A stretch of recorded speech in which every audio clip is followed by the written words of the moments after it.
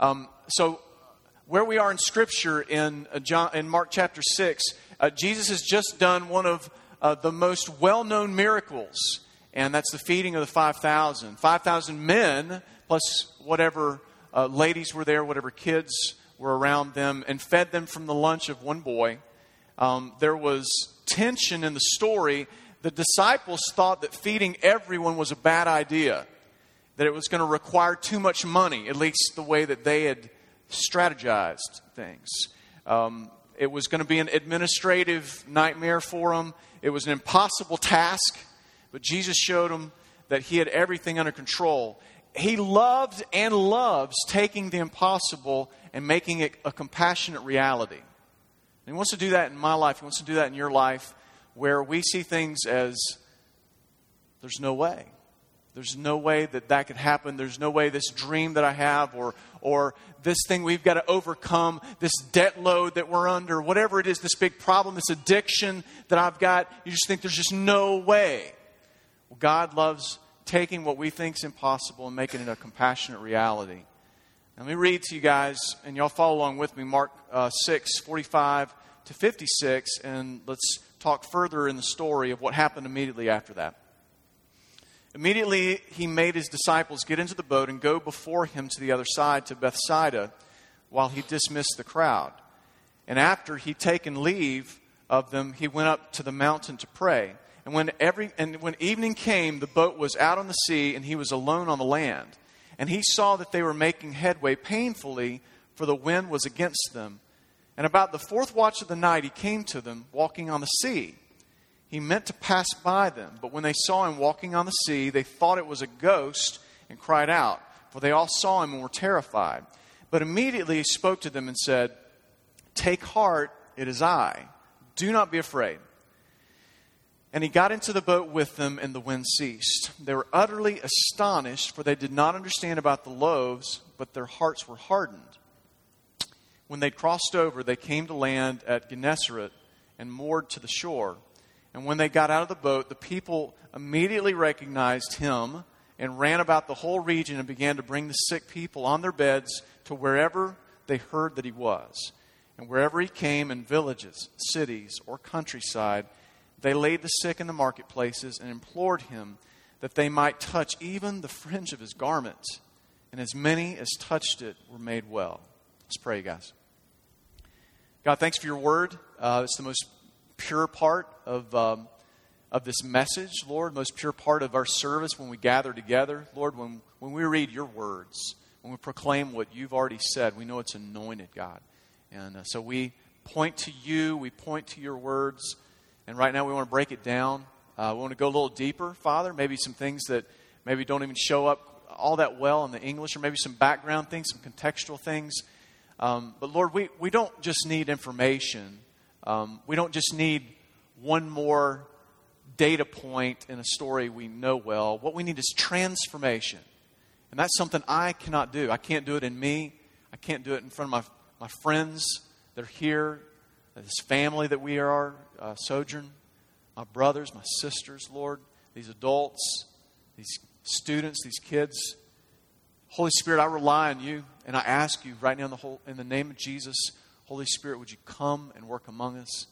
In fact, just stop for just a minute, and for yourself and for those that are in here and any who listen to this in the future, just stop and just ask God to do what only He can do.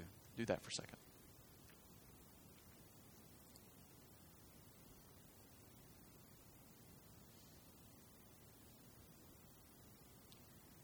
God, I lay myself out as just a pipe, just a vessel. I don't want to clog things up. I don't want it to be about what comes out of me, Lord, from me, Lord, but what comes through me, Lord, from You. And I pray and just implore my friends who are here as well that they would even pray for me to be a pure vessel, Lord, by which You speak to us, that You speak to our church. Speak to us right now in Jesus' name. Amen. All right, this first little part here, you guys.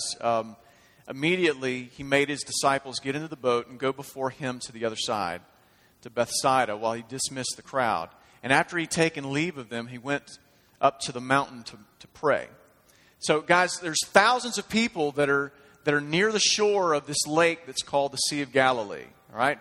Now, verse 34, a little bit earlier, if you want to look back at that, says he had compassion on them because they were like sheep without a shepherd, and he began to teach them many things. Do you see that right there?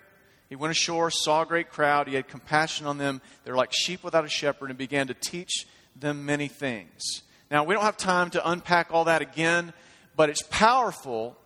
It's very powerful that God sees us in our weakness, and then he responds to us by speaking his word to us. Don't miss that, you guys.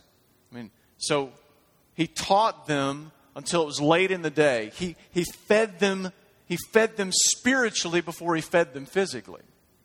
We need God and his word and his words to us. We need him to speak to us, to our hearts, to our souls, to our agendas, way before we need him to be the provider that provides all the other things that we have in our life.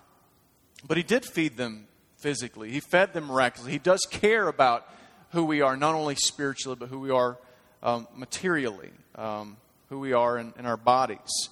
There were 12 baskets of food that were left over, and that was strategic to feed who? Yeah, the 12 disciples. So that's been done, and now it's late.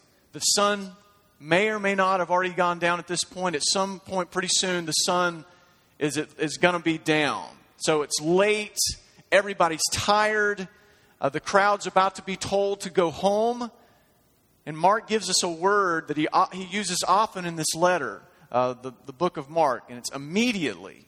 This word immediately. Mark uses the Greek word that's behind the word immediately 42 times.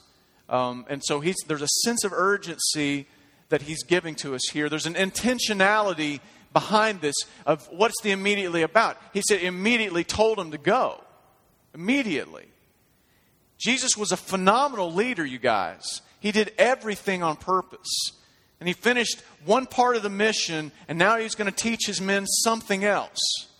It's like, okay, guys, you're finished eating. It's time to go now. Time to go. So he says, y'all get in the boats, and y'all head over there. I'll meet you there. I'll meet you there. That phrase, he made his disciples get into the boat, is interesting. It actually means he made them. It wasn't just, hey, all right, it's time. It's on our agenda, scheduled time. It's time for you guys to go. It wasn't just a suggestion. Hey, guys, in the next hour or two, if y'all go ahead and clean up and pack things. It says that he made them do it. The coloring of the word used there as it describes it as it was necessary. What he did, it was compelled. It was forced. And what this does is it gives us some insight to the mood that's going on with him and the disciples. All right, you're going to get a little bit more in just a little while, but you already know, based on what we just said, and if you're in the teaching last time, that the guys had trouble with this. They had some difficulties. There was tension going on between the disciples and Jesus. Even after the miracle, these guys are still upset. They're still upset about some things. All right? Now, they may not have been grumbling with their mouths. They probably were. At least a little yak, yak to each other. But at least they were grumbling in their hearts. And so he tells them this. He says, y'all go ahead.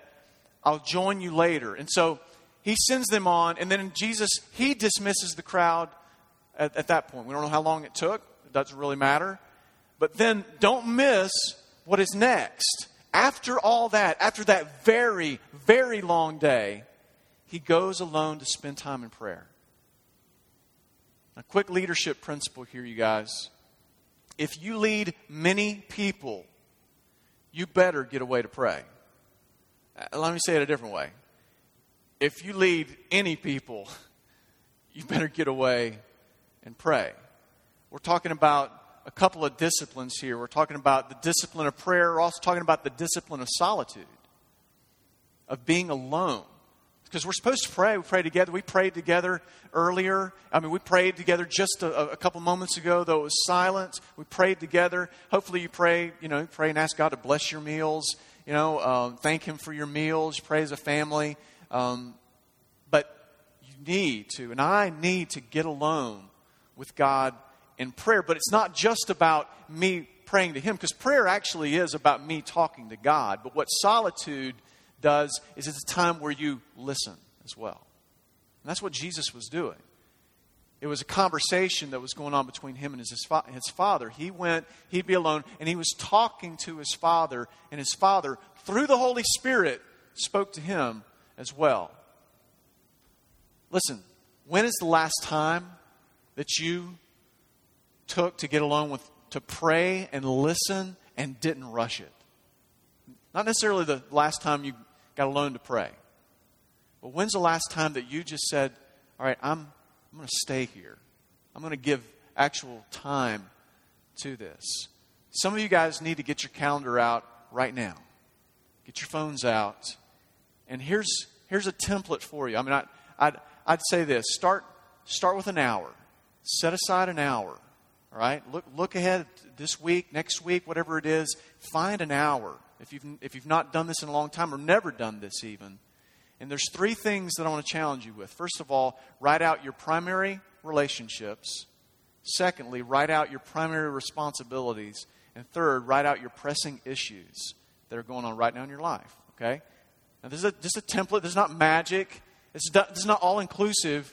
This is a great way to start this, especially if you're rusty or have never done this before.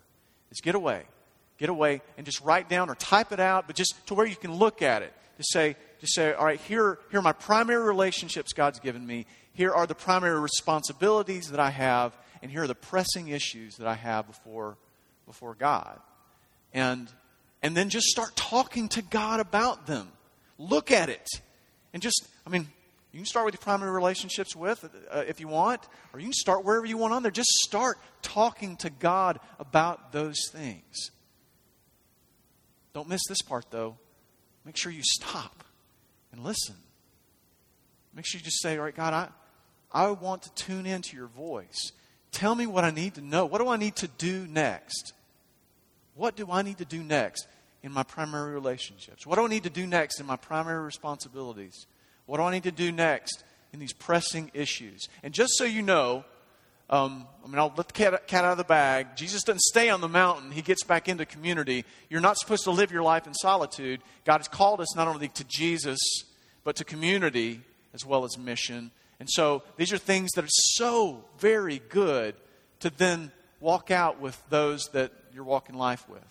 Those that, if you're in a journey group in this church, to where you just say to your group, or maybe you get together with a couple of ladies or a couple of the men, for lunch or something like that, say, you know what, here are my primary relationships, primary responsibilities, and pressing issues in my life, and I'm listening to the Lord, but I need some input as well, because I don't always see things clearly. And so you walk it out in community. I'm telling you, if you give an hour for that, you will do it again. You will. You'll want to.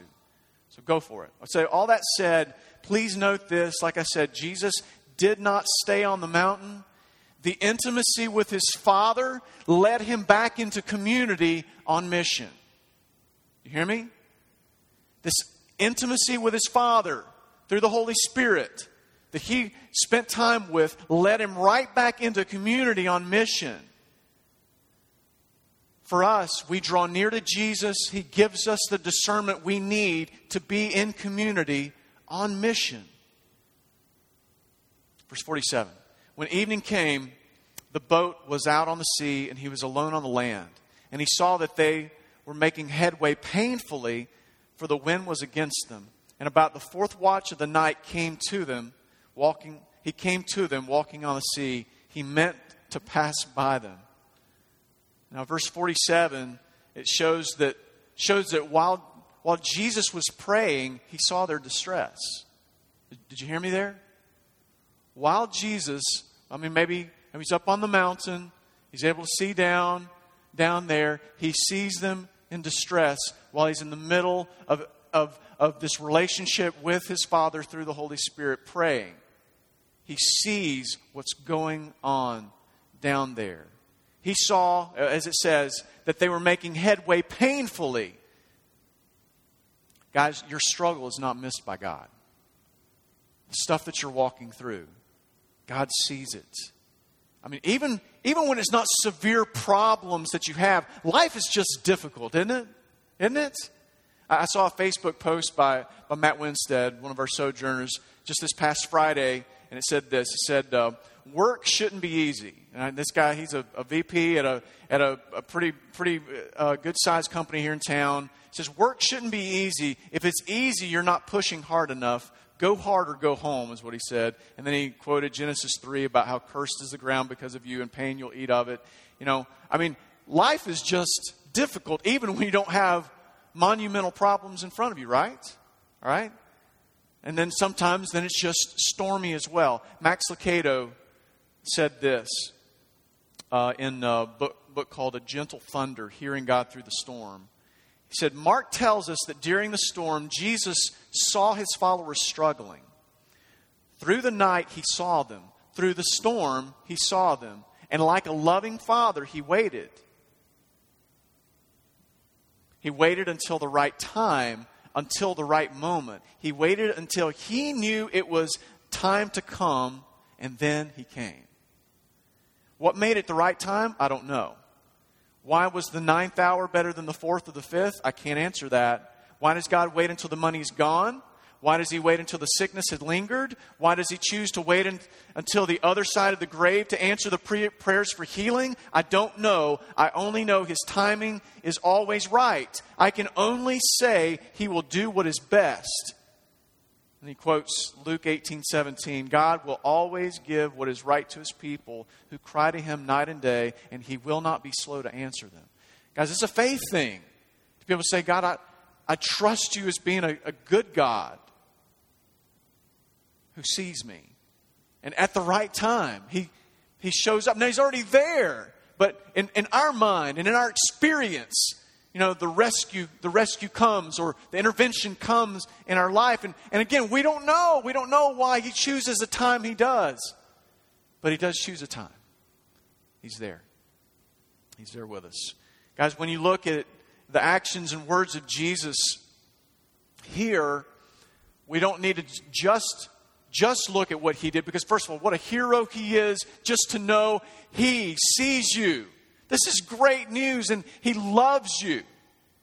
But there is something that's being modeled here. In fact, just a Bible study technique for you when you're reading through the Bible and you're reading through the Bible and you're reading Jesus' words and Jesus' actions. Ask yourself, what is Jesus modeling for me here?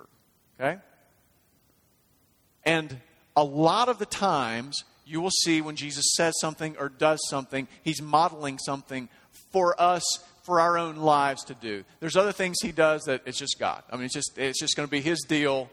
But ask yourself, is there anything that the God-man, because his whole purpose was he was living out the perfect Christian life. You know that, right? You know that what he was doing is he was walking out the life we'll never completely live, but still it's a model for us to say this is how we can live through the power of the Holy Spirit to the glory of God, the Father, Son, and Holy Spirit. And so I think here is a good example to say, what is Jesus modeling for us? What's he modeling for us here? And see, what we see is he was praying. He was doing it was a priestly duty. A priest is one who kind of stands in a gap between God and man. And there were priests in the Old Testament that they were the ones that they became the ones by which grace and forgiveness much came through them. And then Jesus came and became the high priest by which there was no need for any other priest for us to go through. We can just go straight to him. But still, God calls us to be priestly. That we're ones that we stand in the gap for one another. It's like, all right, God, this is my friend. This is my brothers, my sisters, my son or my daughter, my wife, and what they're going through. And God, I want to kind of stand in the gap. It's kind of the picture by which I've got a hand linking to them, and I'm reaching out to you here, Lord. And I'm asking you to bless them, all right? So prayer is one of the best ways to do that. And so when you press into prayer for others, there are times that God gives insight into their lives. Did you hear me? When you're standing in the gap for someone else, there are times in which God is going to give you insight to the people that God's placed around your life. Don't misunderstand. I'm not saying that this means that God will always tell you what's the answer for their conundrum. There are times that He'll do that. But more likely, God will alert you to their neediness, or that they're in pain, or you don't know what's up, but you know you need to press in. Has anyone said to you, "You've been on my mind. I've been praying for you. Is there anything going on that I can help with? Is there anything I can do to serve you?" And you're like, "Holy mackerel. The timing is unbelievable," because you haven't shared what it is that you're going through that day or that week or that month. And God just places it on somebody's mind because they're praying for you. This is a part of the cohesiveness that God wants to have within the body of Christ. That's what He wants to see in a microcosm in congregations like Sojourn Church. That man, we're linked together and we're praying for one another. Because like I said, there are times when God will give a tremendous word of wisdom or knowledge that it'll be cohesive with the Bible, be congruent with what the Bible has to say. But more likely than not, it's just going to be a thing of like, I see that my friend's struggling. One of the saddest things is when in my life or within a church, you look around and people that they just don't even see. And it's maybe because of isolation. It may be because of masks that we're wearing. It could be just because of apathy, and we just don't care. So we're not seeing what the others are walking through. But prayer is something that changes, and community to press in and just say, you know what? I mean, just to be honest, just to be able to say, you know what? I hadn't done all that great of a job of caring for you. Please forgive me. What can I do to serve you? How can I love you better? And just kind of back up and start over again. And so I give that to us, even as a church, to be able to quickly confess that to one another. Say, you know what? I know that I hadn't pressed in the way I'm supposed to. I hadn't cared the way I'm supposed to. Will you help me with that? And we press in more. And certainly in prayer, God helps us with that. Carly Proctor, I think, is an example of this. It's the preemie daughter of Rachel and Robert, who are part of this church. Prayed for her a couple of weeks ago in here. She was born under severe distress. She was in the neonatal ICU and weren't sure if she was going to make it. And many, many of you and others have been stirred to pray for this little girl. And she's doing remarkably better. She's doing so much better. She's stabilized and hopefully will be going home with mom and dad in about a week or two. And there's an update on Facebook even this morning which says, thanks to everyone who's been asking about Carly. It means so much to us to know that people care. That's case in point right there. So after a couple of days without much to report, we're finally making some progress. Carly's pressure on her CPAP went down to 5 yesterday and to 4 this afternoon. Her oxygen is down to 21%, which my understanding is that's air. That's the air level. It's got 21% air in there. Her settings are as low as they can go, so we're expecting her to be off the CPAP in the next few days. She also received her first bottle feeding today, and I was able to give her a bath this morning. There's a few other things that she says in there. God's doing a great thing because God's good, and He's choosing to do that. But part of it is because you've been stirred to pray, and you've been praying, and you've been stirred to love on them. And you've been loving on them. I know there's a meal train. I have no idea where that's at. And if we need some injection and need some more people, do we need some more? Okay, we need some more people on that meal train. Just raise your hand, Megan. See Megan, if you want to be able to help them out, because it's still a pretty difficult process right now for them. But just to be able to practically to love them. Part of the reason I mentioned that is for the first 10 days after she was born, I woke up between 3:30 and 4:30 with her on my mind. And I know Danielle said the same thing at a different time, that God kept doing that, to just pray. And what's beautiful is God does that. God does that with people that are supposed to live life together. God does that. And just ask for God to do that. And maybe if you're in a place right now, you're just like, I don't know there's really anybody right now that I've got that with, then ask God. Ask God for who, especially within a church. Who, and if you're not in a group, start there. Jump into a group and start to get to know these strangers who are actually family. So when others are in kind of the fourth watch, now by the way, that meant 3 a.m. to 6 a.m. When others are struggling with life, listen, don't try to be the Savior. Don't try to be their Savior. Do tell them that Jesus is the Savior. And then do whatever Jesus says for you to do, to serve them.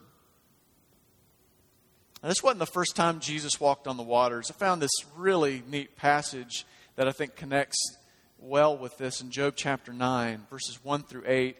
And Job in here, this is one of the places where he just goes on and on about the sovereignty of God and His providence, the way He provides for things and protects things. And he said this in here. He said, Job answered and said, "Truly I know that it is so, but how can a man be in the right before God? If one wished to contend with Him, one could not answer Him once in 1,000 times. He is wise in heart and mighty in strength. Who has hardened himself against Him and succeeded?" Now that connects. He who removes mountains and they know it not. He who overturns them in anger. Who shakes the earth out of its place and its pillars tremble. Who commands the sun and it does not rise. Who seals up the stars. And check this out. Who alone stretched out the heavens and trampled the waves of the sea. No, I mean that's poetic in the way that it's talking about God and the one being in control of the sea. And yet, I just think, this is my thought, I don't think this is the first time that Jesus walked on the water. I think Jesus probably enjoyed it. And for those of you guys who are fishermen or out in a boat and all that, I think just know that, I mean, Jesus, you're not alone when you're out off from land, man. Jesus is with you, whether He's walking on the water or not. There's a curious phrase in here that says He meant to pass them by. He meant to pass them by. And the way that it's worded originally, there's some ambiguity of exactly what it's supposed to mean. And so it's a curious phrase that's in them. It could be just as straight up as, all right, if they didn't say anything, then He was just going to go on past them. Of course, He knew what they were going to do. So He knew He was going to stop. But He was going to pass them by. He told them to go before Him, and that means He was going to come too. And He decided to take a shortcut across the water. I think that's fantastic, rather than walking on the beach line. And so He's just walking out, and they freak out. And He had compassion on them. And He told them the reason they shouldn't fear. We'll come back to that in just a second. He could have passed them by, but He didn't. And I think there's some theological clues that are in this. And so just go with me for a minute.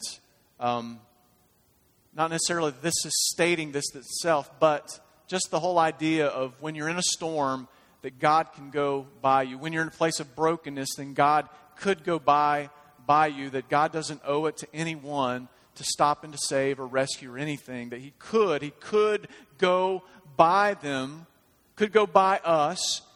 Christians, listen to me. God could have passed me by, and He could have passed you by. He could have left us in our sin and in our self-focused misery, but He did not.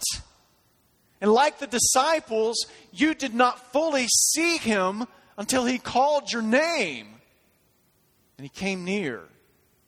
And we praise Him for that. We praise God for that. He could have walked right by me in my sin. But He didn't. And though I had my ideas, and if you're one of our unbelieving friends, you've got your ideas of spirituality, who God might be, who Jesus might be. And like they said, He was a phantasm, He was a ghost. They thought He was that. It's like people have wrong ideas of who the real God is. God has mercy, where He comes and just says, no, it's me. It's not this that you think or this that you think. It's me. I'm Jesus. No, it's not this way. It's not this way. It's not this way. It's me. I am the way. And He's so compassionate that he shows up and reveals that to the hearts of sinners like he did to me, and like he wants to do in your family and in your friends and your colleagues, people in class with you. He wants to do this, and we'll do it. Unbelieving friends, if you're here or listening to this sometime in the future, life is very hard. Jesus sees you in your boat. Listen to him call your name and know that the courage you want and the peace you want and the purpose in life that you want is found only in placing your life in his hands. Do you feel that tug in your heart right now? That's God. It's the Holy Spirit. Respond to him even right now. Verse 49. But when they saw him walking on the sea, they thought it was a ghost, and they cried out, for they all saw him and were terrified. But immediately he spoke to them and said, "Take heart, it's I. Don't be afraid." There's some friends that you have, or maybe even you, that doubt miracles that are listed in the Bible. They say that, some say we misinterpret the disciples, that folks that would be called liberal theologians, people that say that they're Christians but they don't believe the Bible, which I really just don't, I don't get that at all. But you got some that they're just like, well, no, there was no miracles. There was no miracles. And some would say Jesus was just walking along the beach. He was walking along the shoreline. That's ridiculous. There's just no way. I mean, it said that they all saw and they were all terrified. Now, why in the world would you be terrified of somebody walking down the beach in the middle of the night? No, they're terrified because somebody's walking on the water towards you, or at least near you. They thought it was a ghost. Now, I don't have time to unpack superstition with you. If you want more information about superstition, but this was a superstitious thought that they had. I know Jeremiah 10:2 is part of what opens us up to understanding this. Thus says the Lord, don't learn the way of the nations, nor be dismayed at the signs of the heavens, because the nations are dismayed at them. That basically kind of says, all right, with whatever generation you're in, whatever country you're in, whatever kind of culture you're in, there's going to be superstitions. There's going to be thoughts of how life is to be led and walked out that are not congruent with the Bible. And so don't be dismayed by all of that, and don't feel like you got to let that stuff stick on you. And a quick question for you guys, really probably to go before God in prayer, is to ask, what have we been taught, or what have we kind of absorbed from culture that can steal our peace when we're in a storm? What are the things that we think that we've been taught, or just through osmosis, all the TV that we've watched, that it's kind of, this is the way the world lives, but it's not the biblical worldview. Just ask yourself that, and maybe that's something to unpack with a friend. Like, man, I want to find out where I am with that. But in the middle of this, it said, immediately he spoke to them and said, "Take heart, it's I. Don't be afraid." Folks, when you're afraid, Jesus speaks to you.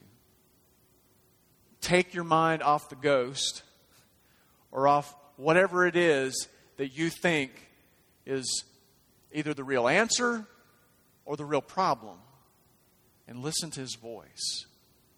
Take heart. That word heart here, it means courage. Take courage. I mean, he's telling, look, I'm offering you courage. Take it. All right? He's saying to us today, and he'll say this to us this week, when the things collapse around you, when things aren't going the way that you want to and you're no longer in control, God says, take heart. Take courage. I mean, I'm offering it to you, but you got to know why he's offering it and what it really is, what it is that brings that courage that you're able to take. So one of the points is that our circumstances and problems steal our courage. Our circumstances, our problems steal our resolve. They steal our peace. For some of us, when that happens, it looks like this. You get paralyzed. and you do nothing when your courage is lost. You just freeze up. All right?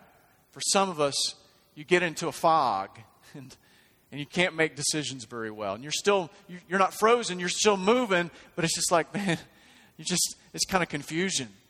And it's like a fog. For some of us, you get angry, you get impatient with others, and you start doling it out to the people that are around you. Listen to me, listen. Courage is not based upon you. We all want to be in control, and therefore, when we follow that worldview, I'm courageous as long as I've got everything under control. That is not a biblical worldview. Courage is not to be based upon you. Courage is not to be based upon how well your life is going at that point. That's idolatry. That's saying as long as, and you fill in the blank of what life is supposed to look like, and you know it's not going to be perfect, but you still have these ideals in your mind. And you're like, as long as it's within those parameters, I'll have courage. Courage is not to be based upon that. Courage is based upon the never-changing, ever-present Christ in your life. That is what brings courage. That's why he's saying take courage, because he hasn't stopped the storm yet. He's not saying take courage because the wind has stopped. He's saying take courage because here I am. Some of y'all got to be older like me to know this, but here I come to save the day. What's the rest? Mighty Mouse is on the way. That's right. People, they knew they could have courage because Mighty Mouse was on the way. How many of y'all, you have no idea what Mighty Mouse is? Come on. All right. Well, not as many. Definitely youth. All right. So, I'm just here to tell you, for me, it's mighty me.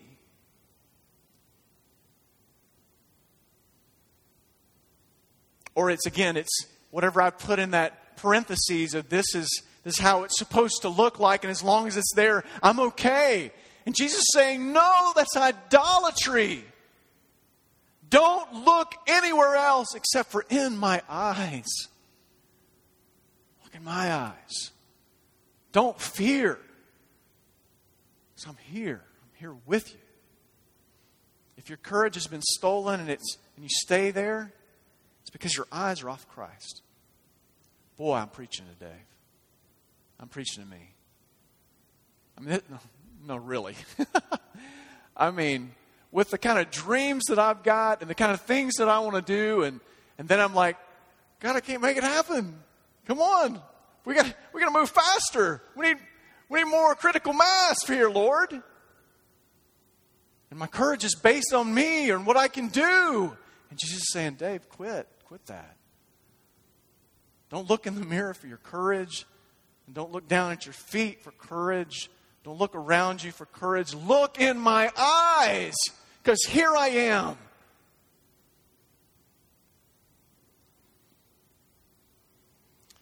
Jesus sent them on a mission which included difficult winds. It's risky. To follow the life Christ wants for you is risky. It's difficult. It's not easy. It is not comfortable. But it is why you've been made. He's made you for the difficult task. But the winds will beat you and try to take your focus off the eyes of Christ. And my eyes come off him way too much. Way too much. But I'm so grateful. I'm so grateful that he loves this disciple just like he did those. And instead of bypassing me, and I'm not talking about salvifically like we were talking a minute ago, salvation of bypassing, I'm grateful that even now, this dumb disciple, when I take my eyes off of him, he still shows up. He doesn't pass me by. And he says, don't fear. Here I am. Here I am. He says that to you, even right now. Don't be afraid. Take heart. Take courage. Here I am. Why shouldn't we fear? We've said it already. We said it before in past sermons that if God is all powerful, and if God is close, and if God loves you, there's a place for courage. If God's all powerful and He's close, but He doesn't love you, man, I ain't going to be courageous about anything. I'm just going to try to dodge the sole of His foot before He stomps me out. But if He's all powerful and He's close and He loves me, there's courage. Because that courage isn't based on me. It's not courage. It's not based upon where I'm at. This connects so well with Advent, you guys, and the Christmas season. Isaiah 7:14 says this. Therefore, the Lord Himself will give you a sign. Behold, the virgin shall conceive and bear a son, and shall call his name Emmanuel. Now, this verse was quoted by an angel. I mean, anybody in the last month had an angel quote a verse to them? Raise your hand and come take my place. No. But it was quoted to Joseph when he found out that his fiancée was pregnant. And the angel came and said the virgin will conceive and bear a son. Shall call his name Emmanuel. Emmanuel. I mean, don't expect, guys, that being a Christian leads to less brokenness in this life. It doesn't. Rather, expect that being in brokenness leads you to Christ. Did you catch that? Don't expect that being a Christian leads to less brokenness in life. Rather, expect that being in brokenness leads you to Christ. Just take your eyes off the brokenness. Take your eyes off the mirror and where you're at and put them in the eyes of Christ. The greatest news of all, Emmanuel, that God is with us. He's with us in the storms. He's with us when we don't understand Him like these guys didn't. He's with us when we don't understand Him. When we do understand Him, but we don't like what He's doing. He's with us when things are exciting. He's with us when we sin. He's with us when we worship. God is with us. Do not be afraid. Do not be discouraged. Do not believe the lies. God is with us. Y'all say, God is with us. Look at the person next to you and say, God is with you. Now say, God is with me.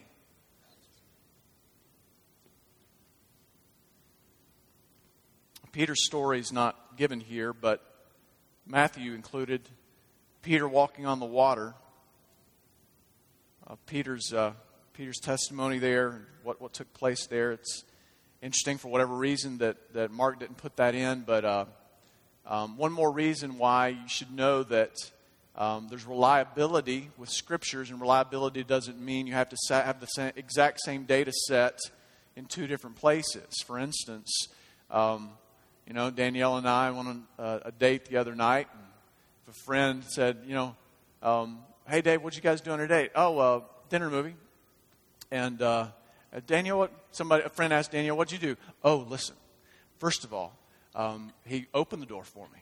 And then we drove, and he'd already bought the tickets. And we went and saw the movie that I liked, not the movie he wanted to see. And just, it goes on, right?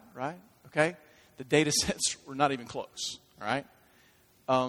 It's okay. It's the same story, the same events, but maybe you get a little more events over here and a little more events over here, and it's okay. I just want y'all to know that it's okay that Mark didn't put Peter's story. I don't know why, but for whatever reason he didn't. Verse 51. He got in the boat with them, and the wind ceased, and they were utterly astonished. For they did not understand about the loaves, but their hearts were hardened. They didn't understand, you guys. There is a progressive revelation that takes place among the people of God, among history, church history, and even beyond before. I mean, they're just things that God has progressively revealed that don't, we're not talking about things beyond the Bible. We're not talking about you go into Mr. Smith, Joseph Smith's accounts of what happened after the Bible. But there's just, they understood more and more as they moved on. There's also progressive revelation that takes place in each Christian. I was with a group, about 12 or 15 of us last week, after Andy Hines spoke, and we grabbed some lunch and just talking about some things. During that time, Judy Webb, if you don't know her, she's the head of women's discipleship here, and she made a great statement, and I'll kind of summarize. She was talking about how Jesus fed the 5,000 once and then fed 4,000 another time, and how, and we already saw it here, that the disciples didn't understand, and so he did it again.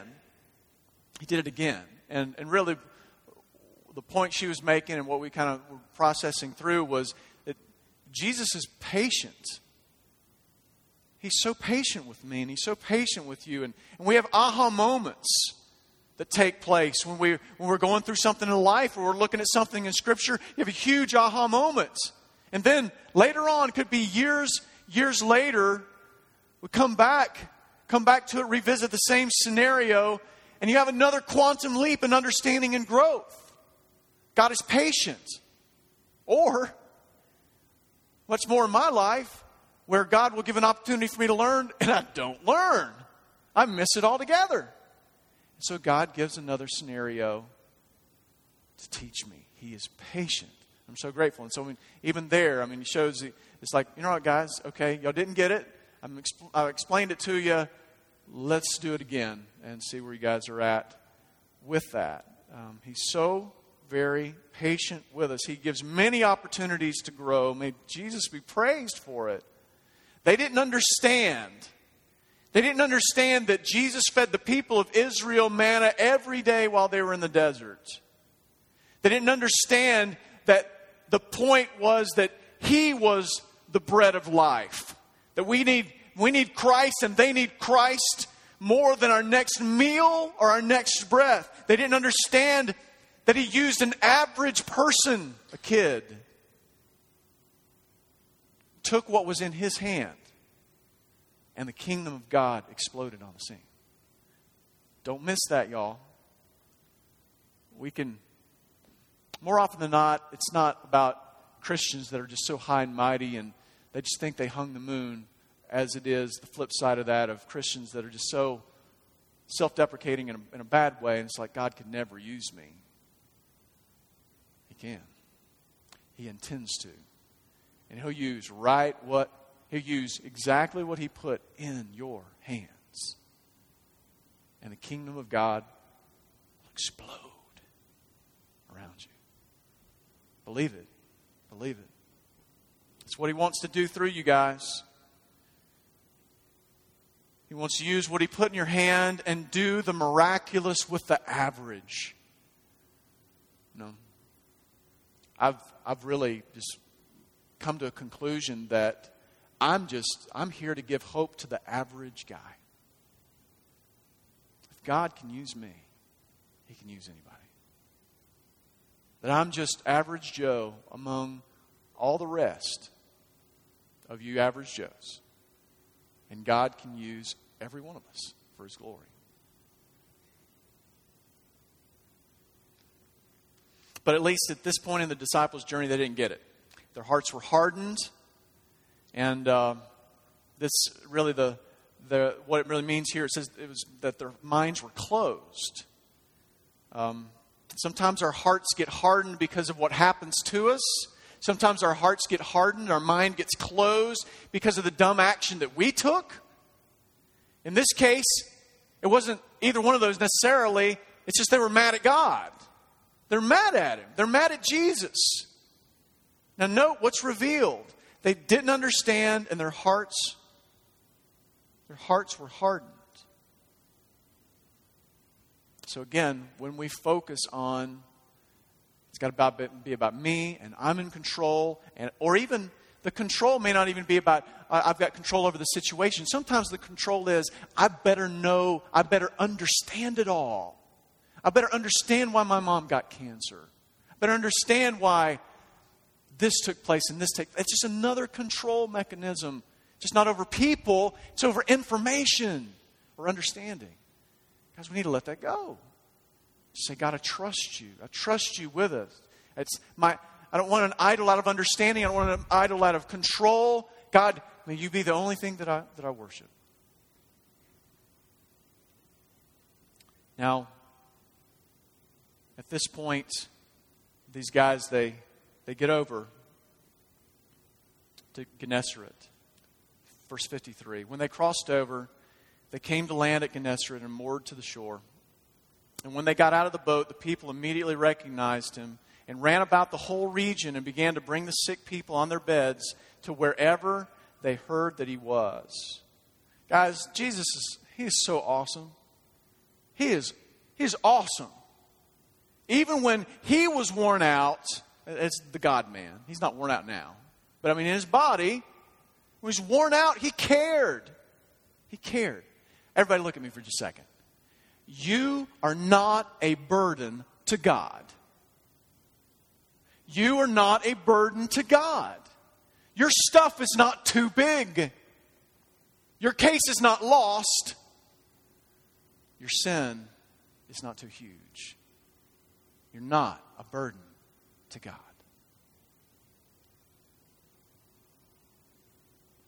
God loves you. God loves you so much. Your trouble or your problem is not the straw that breaks the Savior's back. He cares. One of my favorite scriptures is 1 Peter 5, 6 to 7. It says, humble yourselves, therefore, under the mighty hand of God, so that at the proper time he may exalt you. Then it says, casting all your anxieties on him because he cares for you. Now, do you see that? You see how it's not just about saying, I want to cast my cares on him. It starts with humbling ourselves. It starts with giving up it's all right, God, I don't have to be in control. I'm letting go of the control. Or, God, I'm letting go of the thoughts that I've got to have it all figured out. I'm letting go of all of that. I humble myself before you. I know you care about me. And so, Lord, I place all my cares, all my anxieties, all my worries upon him. God loves you. There's no greater news than that. God loves you. Well, the greater news than that is God loves us. So it's not just about the individual, but there's no greater news than God's love that he has for us. God loves you right now. Right now. Humble yourself under the mighty hand of God and cast all your anxieties on him. Why? Because he cares for you.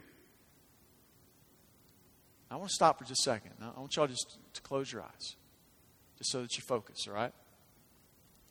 And I want you to kind of just think through what are your big cares? What are the big issues in your life? What are the anxieties? What are the worries that you have? What are they? Think of one or more. So we'll pause for just a second.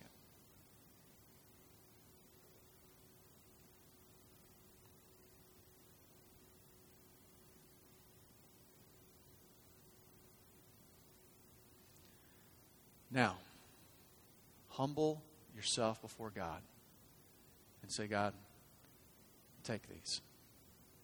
Take these, Lord.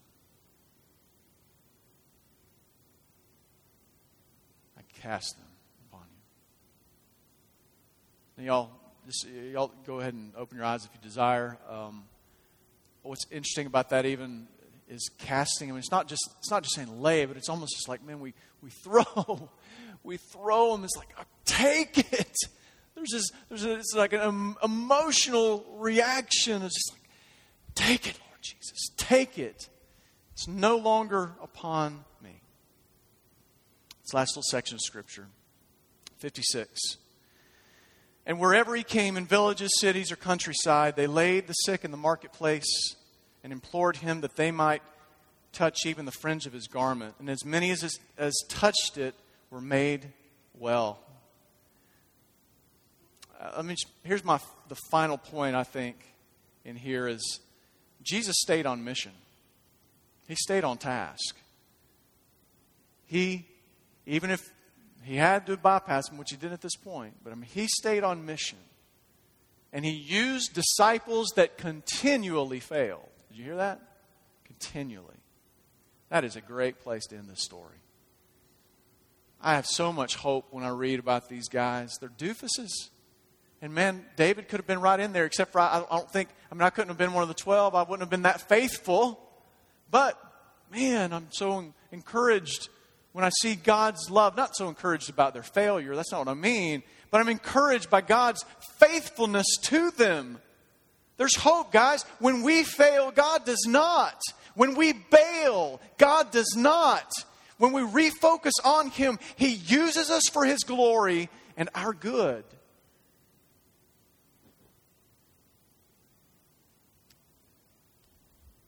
So,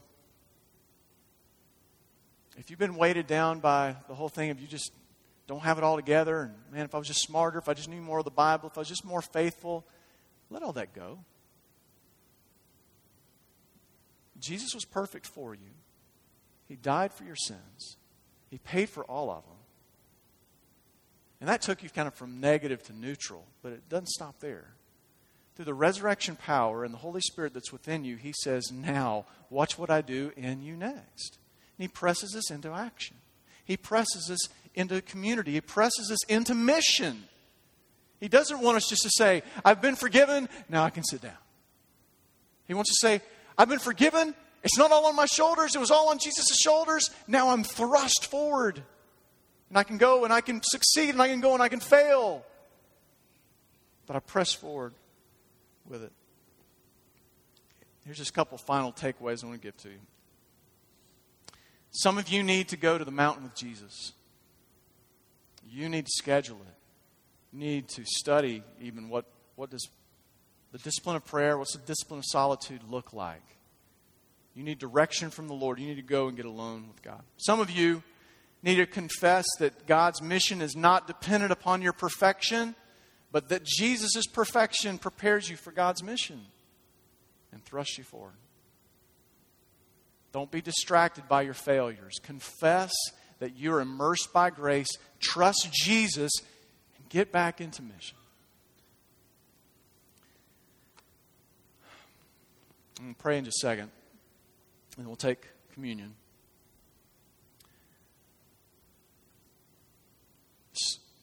When it comes time, and if you've never taken communion here, we come to the tables, we take bread, dip it in either wine or the grape juice, and either right there or alone, or you can go in a group and pray and take communion. It's for Christians. If you're not a Christian, you would be declaring something that you're not by doing that. So don't do that. But when you go, just go and just say, man, God, you still love me when I fail. That I'm one of those disciples too. That when I mess up, you come to me, you call my name, and you say, it's me, I'm here, don't fear. Take me into mission with you. Let's pray.